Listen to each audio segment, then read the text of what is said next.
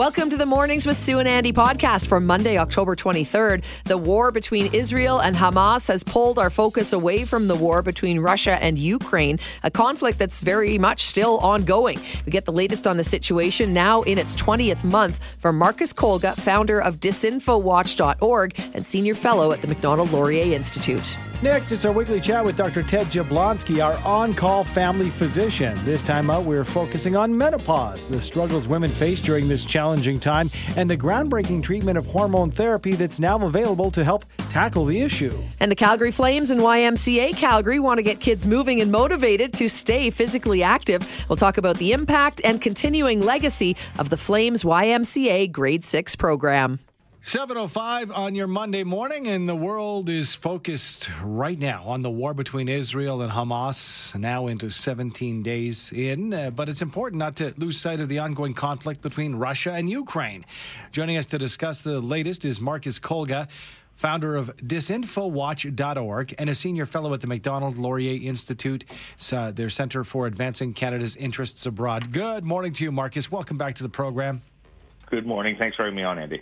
Thank you. I want to ask you about the implications of kind of, and it sounds horrible when I use it like this, the distraction that's going on between Israel and Hamas. But what I'm getting at is it's human nature to look at the newest and latest happening. But are we losing sight in what's happening in Russia and Ukraine? And could President Putin actually use this to his advantage? Well, look, you're absolutely right, Andy. I mean, it has proven to be a bit of a distraction. It's only natural. I mean, what's happening in Israel right now is horrific, and our attention does need to be there. But you're also right that the war in Ukraine does continue to grind along, and Vladimir Putin is actually quite happy with this distraction. It's taken Western attention away from supporting Ukraine.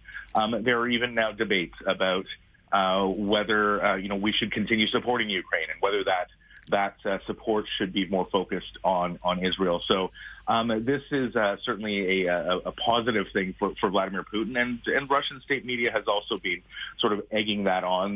They haven't condemned Hamas's attack on Israel, and have actually, on Russian state media, independent voices, or quote-unquote independent voices, if you can call them that, on Russian state media are actually cheerleading Hamas.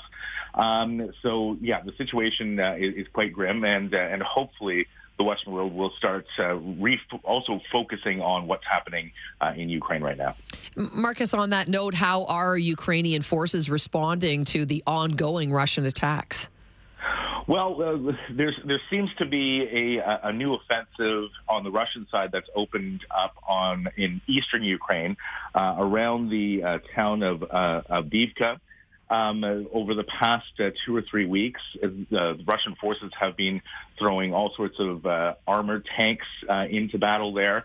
Thousands of troops have been pushed into that region to try and get the slow down Ukrainian progress in the south, to force them to sort of focus on defending that region. But from all accounts, Ukrainian troops in the east have done an incredible job of defending that area. There are reports that 90% of Russian troops and hardware that's being committed to that offensive there has been destroyed. Just over one day last week, 68 Russian tanks were destroyed on the battlefield. So Ukrainian troops are finding some success there, and in the south as well, with the counteroffensive, which has. Marcus, you there? Marcus Kolga. Marcus dropped out. Marcus Kolga. We'll get Renee to get him back on the line for us. If you can help us out with that. I wanted to ask him about the fact that I was kind of shocked when you look at it. And yes, our attention does. Hey, look, a squirrel. And I'm trying not to make light, but the newest gets our attention. That's how it works. Of course.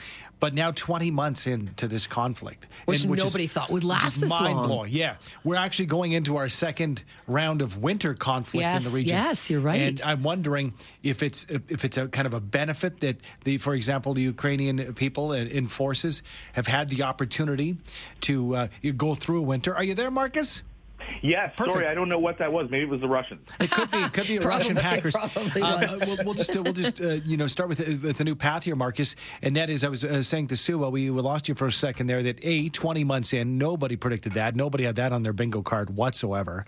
But as we enter into a second winter in this conflict, is that detrimental to the Ukrainian forces and people because, the fatigue and the cold weather, or is it a benefit this time out because they have previous experience, winter conflict from last year? Yeah, that's a great question. Look, I think that the Ukrainian people are today more prepared than they were last winter. Recall last winter as well, or ahead of it in the fall, there was real concerns about Europeans freezing. There were expected gas shortages and such, and we're not hearing anything about that this year. So, I think that the Ukrainians are well prepared for this winter. I think the Ukrainian forces are prepared to defend against any new Russian attacks. And there will be new weapons coming. There are longer range missiles that are being delivered, more armor. There's the potential delivery of F-16 fighter jets, which would be a real boon and will boost Ukraine's chances of increasing that or intensifying the counteroffensive in the next spring. And so, like I said, I think Ukraine's in good shape. But one thing that we do need to keep an eye on is Russia's war of terror on Ukraine. Russia is constantly using Iranian-built terror drones. It's launching missiles into civilian areas, targeting apartment buildings. Just this weekend, 6 people died when a postal depot, without any sort of military significance, was targeted and destroyed by Russian forces. So missiles continue to rain down on Ukraine. That's not something that they may be entirely prepared for, other than the anti-missile, anti-aircraft systems that have been installed. But that will continue, and that will continue to be a problem throughout the winter for the Ukrainian people. And Marcus, on that note, is Russia continuing to get or is getting more support from Iran, for example, both military and economically? Well, yeah, unfortunately. I mean, this is the new axis of evil that's emerging. Iran has been supplying, again, those terror weapons to Russia. It has been running out of missiles and drones, so it has turned to Iran, and Iran has become a major supplier of that equipment. They're also getting Russia's also getting some of the ammunition, artillery, and such from North Korea. And I think the Western world, what we really do need to focus on is Iran's role in all of this. Of course, Iran is playing a significant role in the conflict in Israel right now. And so I think that, we need to come together and figure out a way to end Iran's ability to supply terrorists, Hamas terrorists, and Russia with those terror drones, and perhaps, target some of these, whether it's with economic sanctions or with kinetic warfare to terminate that ability, because this is one source of significant terror and equipment for both of those groups. On the topic of President Vladimir Putin, I'm understanding that the election is in the spring of 2024 in Russia. Like, that matters. As far as I'm concerned, he can get done what he wants. Yeah. But having said that, that's if things are moving along smoothly. What is the support like among the inner circle, among those with influence and power in Russia when it comes to Vladimir Putin today? Yeah, well, let's put election in quotation marks. That Russia really hasn't had a free election for nearly, now coming on 24 years. Support for Vladimir Putin in the war remains relatively strong. I wouldn't say support. I think most Russians are apathetic to the war. They don't care really one way or the other. But let's not forget, Vladimir Putin controls pretty much all media that Russians consume. So he's able to shape the reality of what Russians are seeing and the reality that they're in many ways experiencing. And so he's able to provide, pump in disinformation, false news about the war, and boost his own polling numbers through that by controlling the media. And And when it comes to that election, we know that the outcome is pretty much predetermined. It's probably predetermined right now. He'll probably get somewhere in the range of 80% support, and will continue on. And let's not forget that Vladimir Putin also changed the constitution, Russia's constitution, just a few years ago, removing any sort of term limits for his position. Mm-hmm. And so it's very likely that Vladimir Putin will win this election and will continue winning elections until he one day is unable to, because of whether he dies or decides to leave. So he's going to be around for quite some time. As always, thank you so much for joining us, Marcus. Appreciate your time. Anytime. Thanks for having me on. Thank you. Marcus Kolga, founder of disinfowatch.org and senior fellow at the Macdonald-Laurier Institute Centre for Advancing Canada's Interests.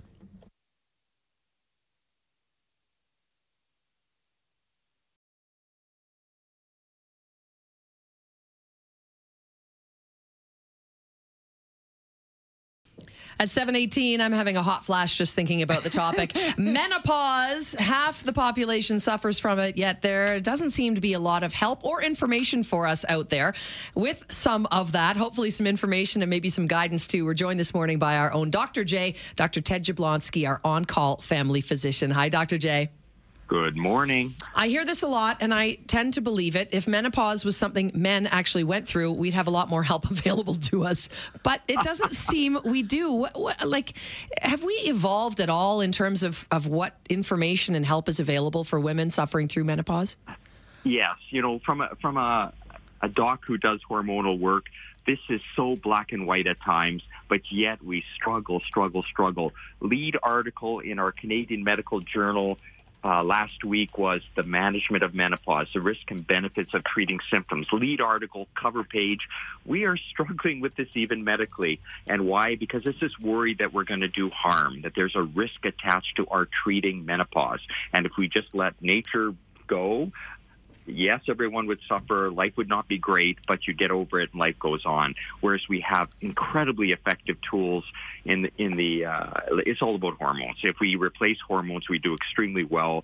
And with a quoted rate of up to 80 to 90% improved quality of life for flushing, for mental symptoms, for physical symptoms, for sleep disturbance, for mood, across the board, 80 to 90% efficacy rates, but yet we struggle and we don't deploy them. So, yes, we've come a long way, but yet we haven't come a long way at all. It's interesting to me, and I mean, in case you're unaware, I'm a man, and I've never experienced this, but you say black and white. However, from the women in my life and that I know, what's interesting to me about menopause is it's not like, for example, hey, I just turned 50, Dr. J, and I need a shingles shot because it's 50.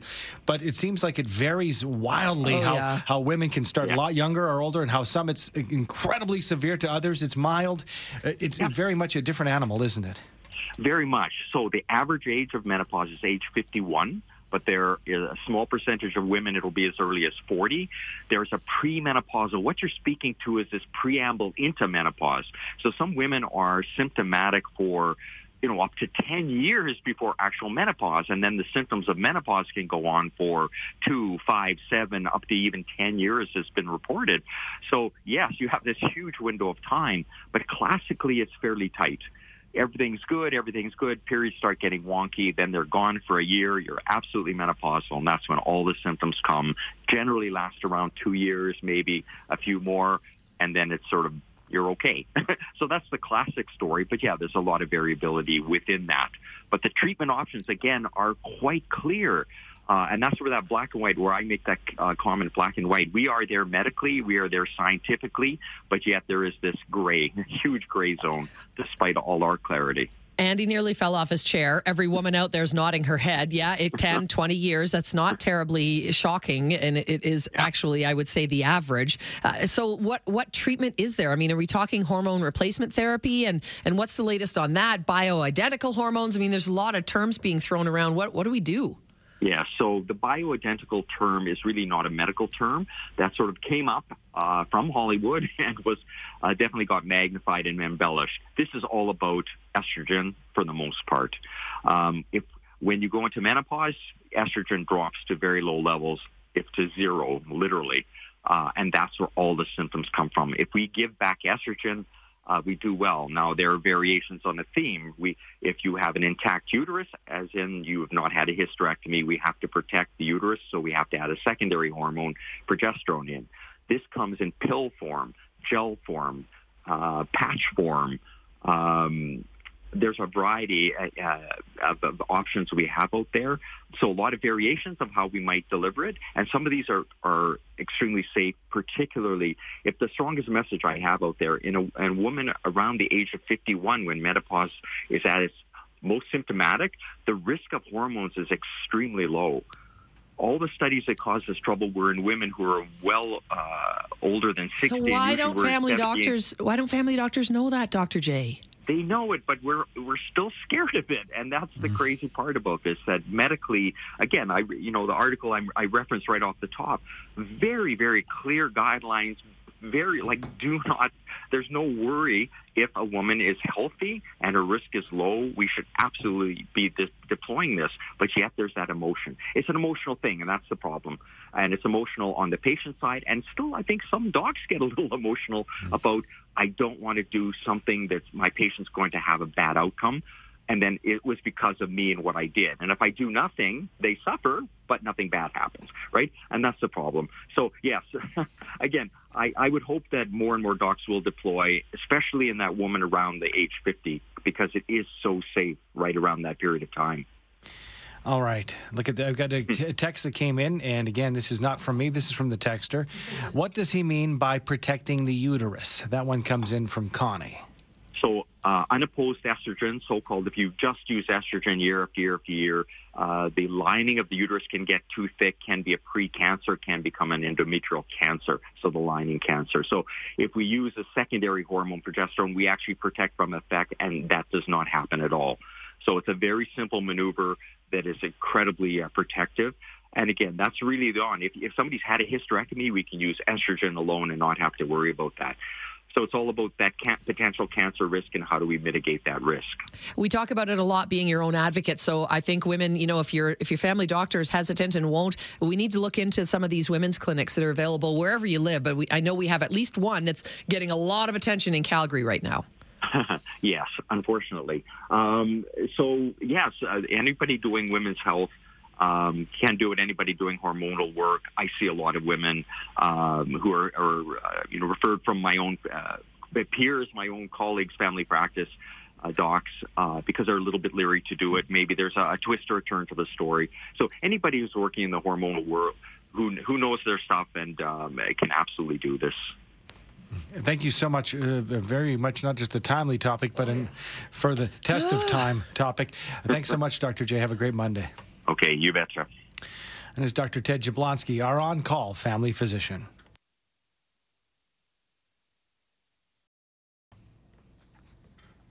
$8:17.